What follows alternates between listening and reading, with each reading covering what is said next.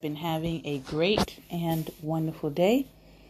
If you're with us for the first time, this is Finance Friday, Get Free Friday, where we talk all things finance, health, wealth, and wisdom. Right now we're in a financial series, but we will be probably later in the season getting back to our Get Healthy segments.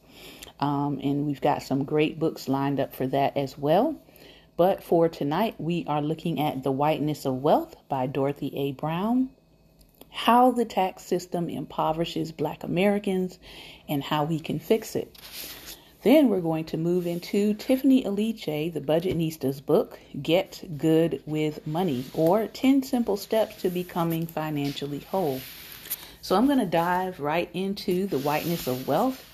And tonight's subject coming from the book is talking about the Black middle class. And the author is reflecting on the Black middle class, particularly in Atlanta, Georgia. And we'll be finishing up the introduction tonight.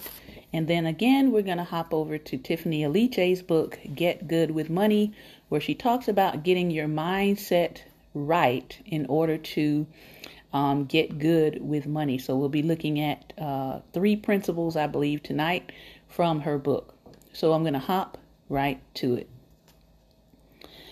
I can think of no better place to exemplify the struggle of the Black middle class than Atlanta, Georgia. My home since 2007, the author writes. Nicknamed the Black Mecca of the South and known as the city too busy to hate, Atlanta is full of contradictions when it comes to racial equality for its Black middle class. Take Ivan Allen Jr., the city's white mayor from 1962 to 1970, who had previously run for governor on a segregationist platform. During Allen's first term as mayor, a Black graduate of Morehouse College moved into an all-white neighborhood in the southwest part of the city. Mayor Allen responded by signing legislation ordering barricades to be constructed across 2 of the city's streets in order to separate white from Black neighborhoods. Dubbed the Berlin Wall by protesters, the road remained blocked until a judge ruled the barriers unconstitutional the following year. Less than 2 years later, Allen would co-sponsor an integrated dinner celebrating the Reverend Martin Luther King Jr.'s Nobel Peace Prize. Atlanta is home to outstanding historically Black colleges and universities, including Morehouse, and a significant Black middle class with economic and political power. Yet, the racism built into our tax policies still disadvantages Blacks in a city that has been run by Black mayors since 1974. Take Chris, a behavioral health clinician in Fulton County, who was months away from completing her doctorate at a for-profit university with an almost 80% Black enrollment, when it abruptly shut down, eliminating the 8 years of study she put in while working full-time and caring for her daughter. Or Ursula McCandless, a human resources manager at Cox Enterprises, who is financially supporting her family members who could not overcome the obstacles of the past and the present. Many of the people you meet in this book are shouldering the same responsibility. Even the most high-achieving Black professionals face setbacks different from those encountered by their white peers. Just consider John, a consultant and strategic planner with an advanced degree from one of the world's most competitive universities. He was forced to short sell his first family home in a Black neighborhood when he sought better public education for his children by moving to a street where his is the only Black family. While Atlanta has a unique history, the struggle of the Black middle class here is representative of national trends. Because of tax policy decisions made long ago, Black married couples start off behind their white peers. When they purchase homes, they do not receive the home equity boost that their white peers get. Black Americans have more student loan debt to pay off. They work in lower paying jobs than their qualifications would suggest, and they support extended family in ways foreign to most of their white peers. From one generation to the next, Black wealth diminishes, evaporates, and is stolen by systemic racism.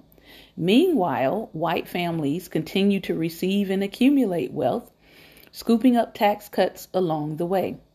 The precarious position of so many black families becomes especially visible during moments of crisis.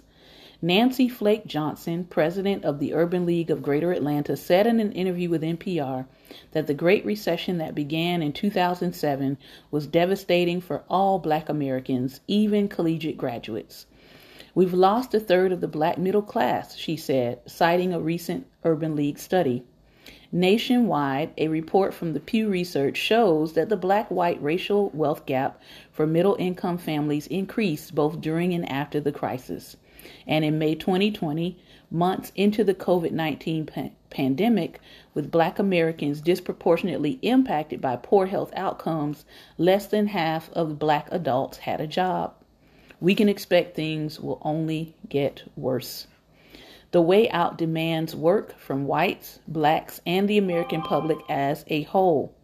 While white Americans have to come to terms with their privilege-based benefits, and black Americans have to accept how much the deck is stacked against us and take defensive actions. I want to say that part again. White Americans have to come to terms with their privilege-based benefits, and black Americans have to accept how much the deck is stacked against us and take defensive actions. Only then can we hold our elected leaders accountable, forcing them to reckon with historical discrimination and identify tax policy decisions that every year take money out of black taxpayers' hands and put it into white taxpayers' pockets. With this information out in the open, the American public will be better equipped to demand tax reform that is racially just and equitable, not just one. In the last chapter of this book, I will be proposing some policies that will help us achieve this goal. These solutions and the rest are aimed at reducing the wealth gap between black and white Americans in particular. Americans of indigenous, Latinx, and Asian descent face wealth gaps of their own, and these too deserve study. But I've chosen to focus on the challenges facing black Americans for a few reasons. First, black-white wealth gap is larger than the Latinx white and Asian American white wealth gaps. We do not have enough information to determine the depth of the Native American white wealth gap. Second, because the IRS doesn't publish tax statistics by race, we have to look elsewhere for proxies. The most relevant data that can be extracted from other sources contains black and white families. It's simply where most of the information is published. Moreover, the focus on solutions designed to specifically reduce the black-white gap should also assist other groups. Racism in America is far more complicated than many think, and there is no one-size-fits-all approach for black Americans that will necessarily benefit all people of color. I would encourage others to extend my work and consider the unique history of other racial and ethnic groups and their structural inequality issues. Most important, creating opportunities to examine, subvert, and undo the racism in our tax laws is how I will keep my promise to Jerome Culp and to my parents to do more with the opportunities they gave me. At its core, this book shows that the role tax policy plays in perpetuating the black-white wealth gap represents an ongoing failure to provide an equal opportunity to black Americans that neither the left nor the right truly understands. The conservatives are correct about one thing. The black-white wealth gap can be decreased if people make different decisions. But it is the decision-making by white Americans that is largely responsible for black outcomes today. The solution? Behavioral changes at every level. Black Americans need to be defensive players in an anti-black system unless or until it changes, choosing strategies in their education, career, and family lives that compensate for these oppressive practices and policies. Meanwhile, white Americans need to recognize these anti-black practices and policies and actively work against them, even when doing so might harm their own pocketbook. And all voters, black and white, need to be aware of the special interests bad actors, and anti-Black forces that shape our tax system. It will take sustained systemic change from the federal to the individual level to upend the status quo. Next Friday, when we come back, if everything goes well, we'll be looking at Chapter 1, Married While Black. Now, this is also going to tie into our reading that we do on Tuesdays, entitled Black Women and Black Love, which also digs into the historic and systemic ways that Black women have been disadvantaged in terms of marriage and love opportunities. You can join us for that on Tuesday. All right, let's get back to Get Good with Money by Tiffany Aliche. And she's talking about financial wholeness and the mindset that we need to have as we go forth and continue our process of growth and change with our finances. So we're going to talk about these 3 principles tonight. And then I'm going to open up, and if you'd like to come on and join me in conversation about any of these topics, feel free to do so. I will be leaving a question for our anchor audience, so you can go to the section that's entitled Community, and you can feel free to leave a response, and I will definitely read it. Find a reason for gratitude. We're talking about money mindset. The writer says, when I was about 14 years old, I had the achiest knees. They hurt so much that I could barely walk upstairs. The school stairwells were the worst, especially when I was in a rush to get to class. My mom took my complaint seriously and took me to the doctor. I was sure there was something terribly wrong with me, but he declared I was having growing pains and that they would subside once my leg growth caught up with the rest of me. He said I'd probably have a few months of limping around, which was a bummer, even if finding out I wasn't dying was a relief. But then some good came of that pain because I was given special permission to ride the staff-only elevator. When no one was looking, I gave rides to my friends because who doesn't want to ride in a forbidden elevator? Are you sensing the moral of this little story? These growing pains were a signal that my body was changing, literally going from one level to the next. Elevator privileges were a nice side perk, but the growth was what I would soon be truly grateful for. I want you to keep this in mind as you start to make your way through these financial wholeness components up ahead, because I'm not going to lie. You might feel a little bit of discomfort as you do, and that's okay. That discomfort is a clear sign of your growth, and that's something to be grateful for. I think sometimes things are difficult because they're meant to teach you lasting lessons. Easy doesn't teach us much. If you'll recall from the introduction, I was once in a pretty dark financial and emotional place. In rapid succession, I had lost my job, my savings, the use of my condo, my retirement, and my boyfriend. I really felt like I had nothing left to hold on to.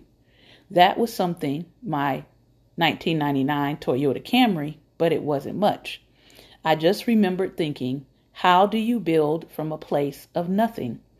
But another part of me just knew there had to be something better. This hopeful part of me helped me to see all I could be grateful for. I had to squint to see it, but I made myself look for the tiniest little block of hope to build on. I started sarcastically with statements like, I'm grateful for this raggedy suitcase to hold all my clothes. Yay! Even through the sarcasm, I felt a lifting in my spirit. I looked for more. I had something like 50 email contacts at the time. I thought, we've got some email addresses. This means opportunity. Why don't you email those people to see if they'd hire you? One thing led to another, and as I explained, I got a contract to teach financial classes at my local United Way.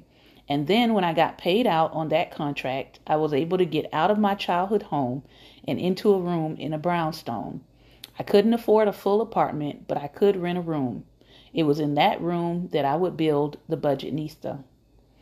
Know that learning new things, navigating money differently, learning how to budget, save, and invest better, these things don't happen overnight. It might feel hard at first, but the hard is preparing you for the better.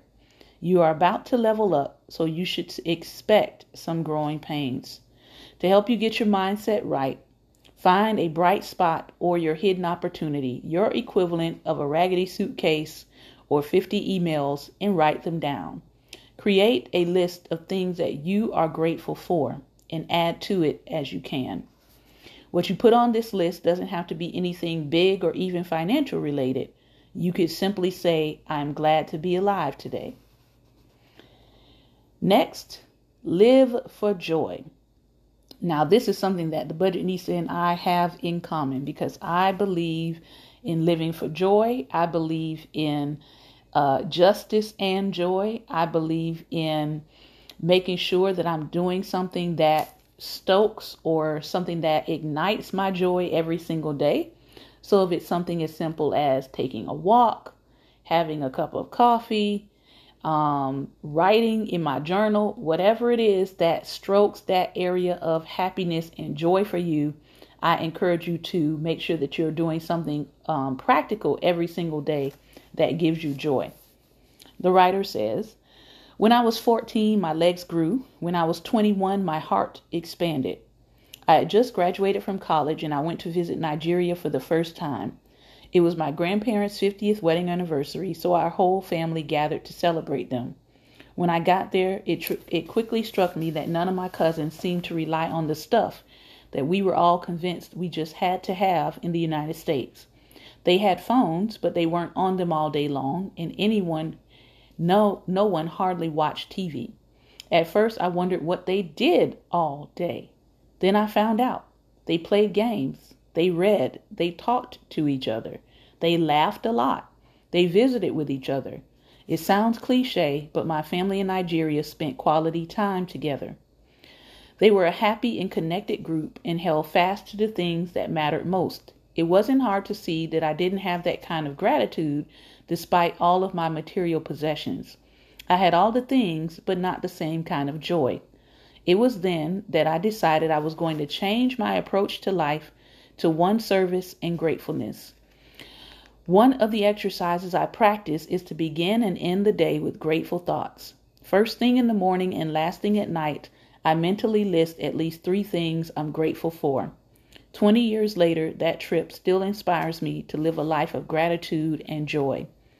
Money might make your life easier on many levels and might make you superficially more successful. But beyond a certain point, it's not actually making you happier. Even if you are in a tough spot right now and you know there's a lot of work to be done to get you to the path of financial wholeness, know that there's still laughter to be had. There's still love and hugs and sunshine. There's still joy. So live for joy. Finally, surround yourself with positivity and accountability. We've talked about your family baggage around money as well as the ways that society can contribute to your attitude toward it.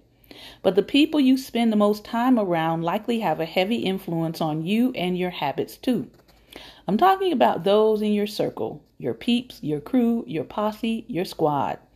Are they lifting or lowering your vibe? This is something worth thinking about as you prepare to start the steps to financial wholeness. Here's why this is important. When you have positive, supportive people surrounding you, you are more likely to be successful. It's not like you can't do it on your own, but it is tough trying to improve in isolation. And negative people, gossips, doubters, jealous types, will not only not help your cause, but they will actively bring you down. Oftentimes, our own insecurity is a reflection of their lack of belief in themselves. Sometimes a person's negativity is simply a projection of their own fears, and your goals might be something that they've never dared to aspire to for themselves, so your ambitions might actually confuse them. But remember, their negativity is not about you, it's about them.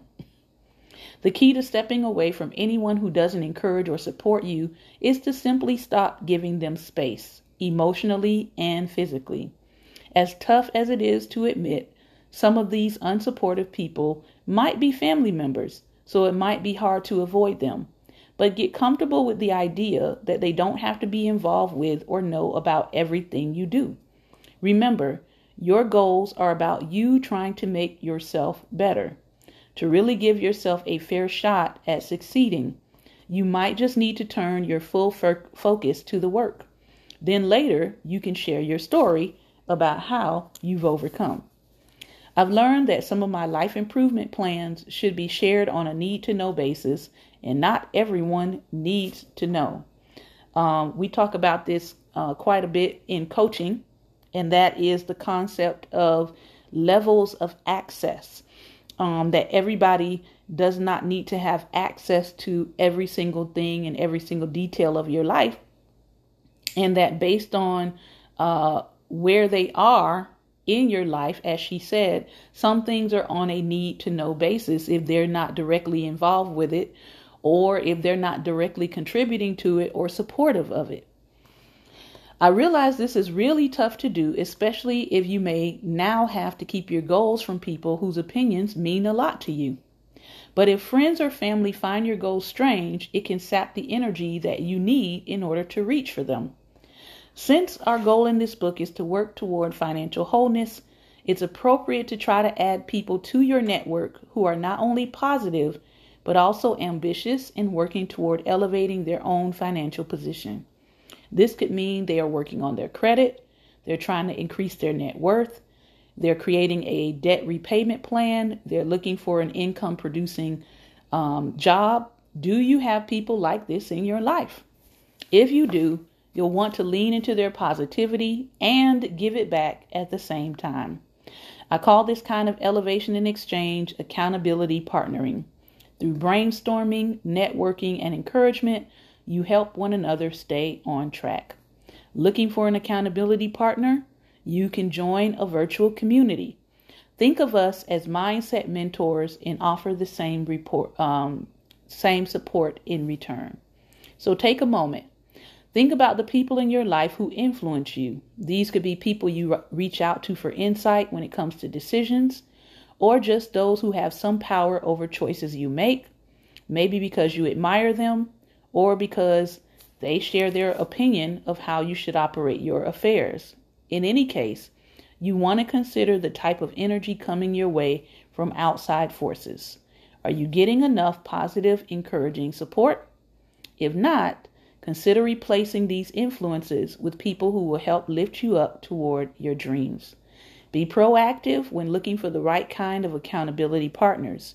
Don't be afraid to connect online.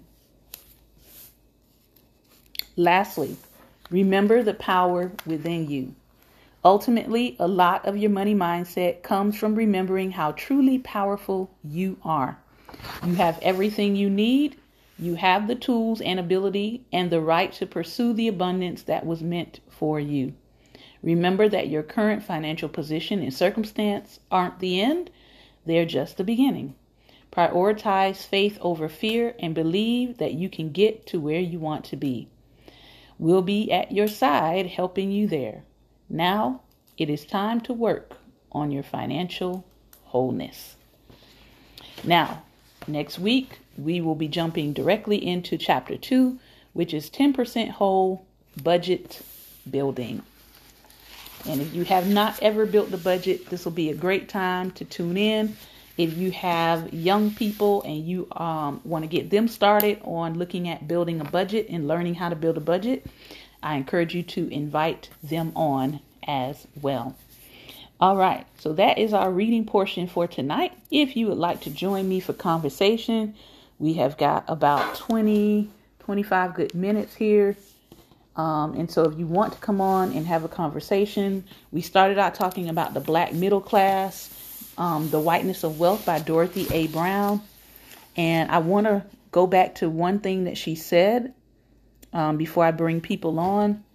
She said that Black Americans need to be defensive players in an anti-Black system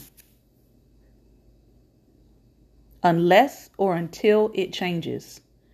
That they have to begin choosing strategies in their education, career, and family lives that compensate for oppressive practices and policies.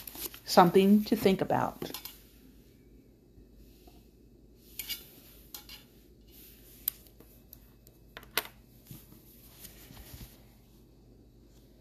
And I believe I see Pastor Ben joining us tonight. Good evening. Good evening. What? You Pastor Ben, you're breaking up some.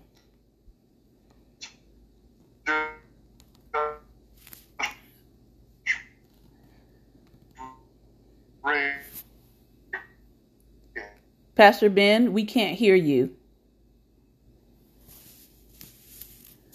He might have to come out and come back in. Let's see.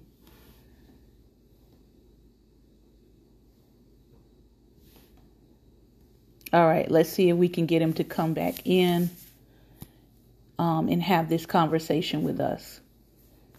So if you're just joining us, we just finished up The Whiteness of Wealth as well as Get Good with Money.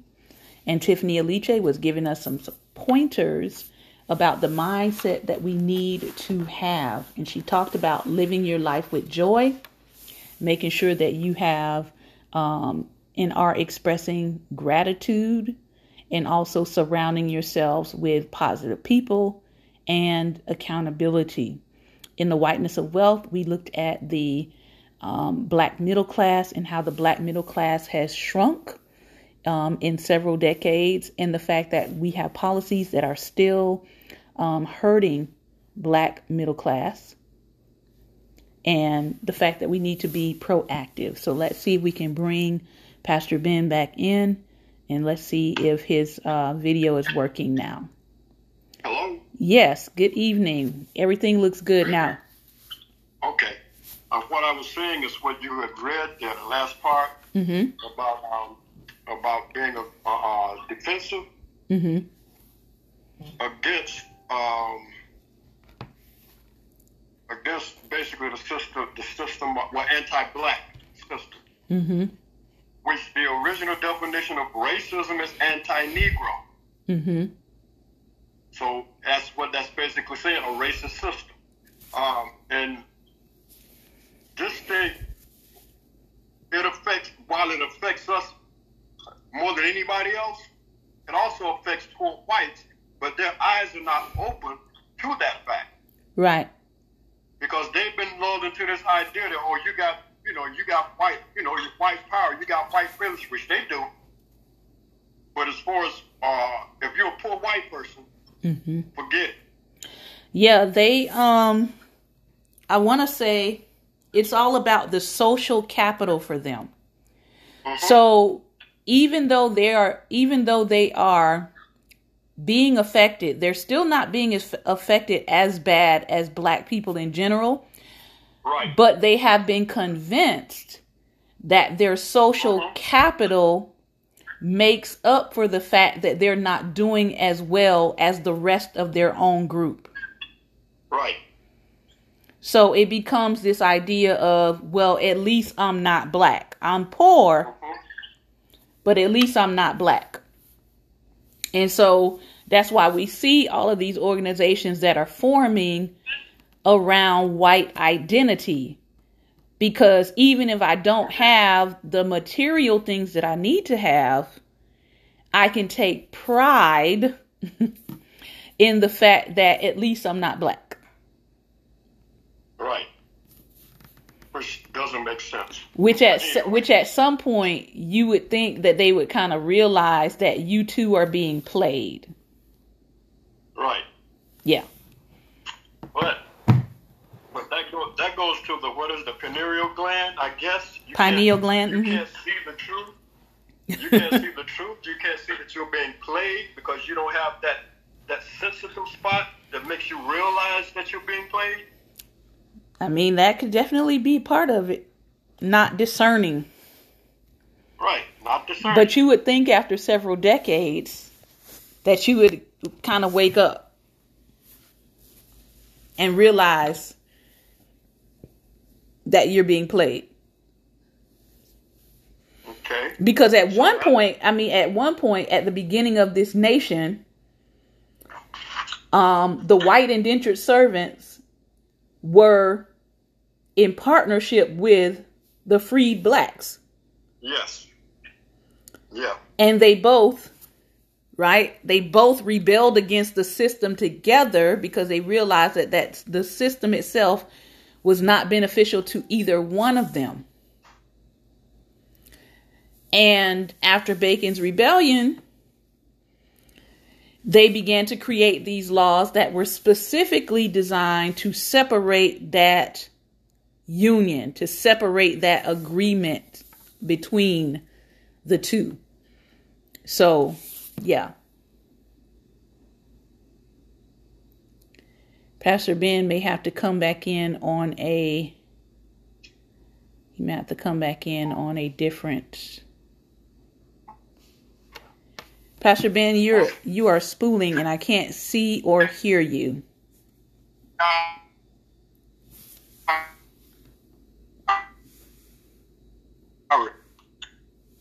Hello? Uh-oh. All right, he's going to have to come back in if possible. But yeah, so you had the Bacon's rebellion, and after that rebellion, they realized, hey, these two groups of people, right? These two groups of people are getting along too well that they're able to go against the system. So we've got to put some kind of barrier between the two. And I'm talking, Pastor Ben, about Bacon's rebellion and the inception of breaking up this unity that was formed at the beginning of this nation with the white indentured and the blacks. Once they realized, that they were fighting together, they had to do something to put an end to that. I'm going to just have to remove you, Pastor Ben, because it keeps on spooling. So it's okay. You can probably just do comments down in the chat. So this is something that Pastor Ben brought up a very good point, that it's not just African Americans who are being disadvantaged by these systems. It is everybody. They're just not being disadvantaged as much as African Americans are. But the reality is they are being disadvantaged as well. And until these systems change, Black people have to be on the defensive.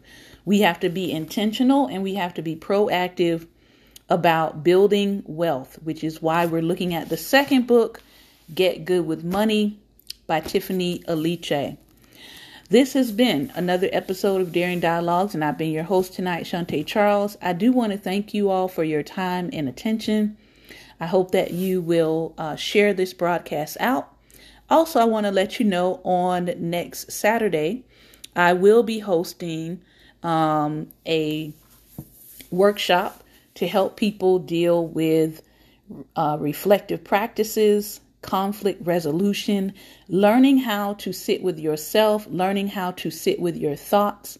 If you are a Patreon member, you do get a discount on that registration. So please feel free to email me at reachshante@gmail.com if you are planning to sign up, because I do need to get a head count for the activities that we'll be doing.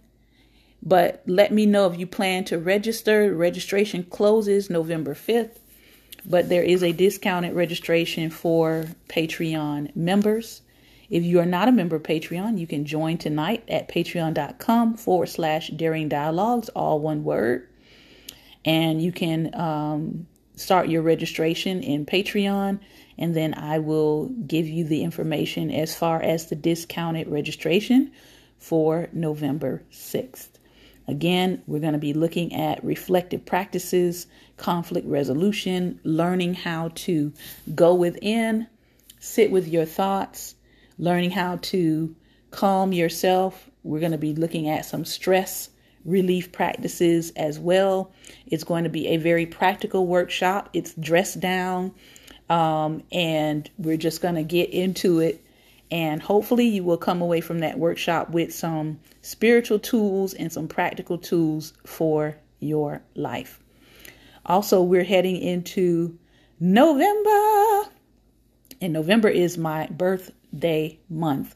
And what I'm asking for those of you who want to celebrate with me, to shop my shop. So if you want to celebrate me for the month of November, you can go to my merch shop, and you can pick out something on my merch shop. And on my birthday, you can take a picture and tag me with a happy birthday of you with something from my shop. There's all kinds of things there. There's shirts, there's mugs, there's hats, there's hoodies, there's stickers, there's mugs. So there's something there at every different price point. You do not have to spend an arm and a leg to show your support. But whatever it is you get, if you would tag me on it and just say happy birthday, so I know that you have been there and you are showing your support for my birthday for the month of November. I celebrate all month, but my birthday is officially on November 27th. So again, I want to thank you all for your time and attention. Remember, light is the most daring opposition to darkness. So continue to go out and be light. Take care, everyone, and have a wonderful weekend. And God bless.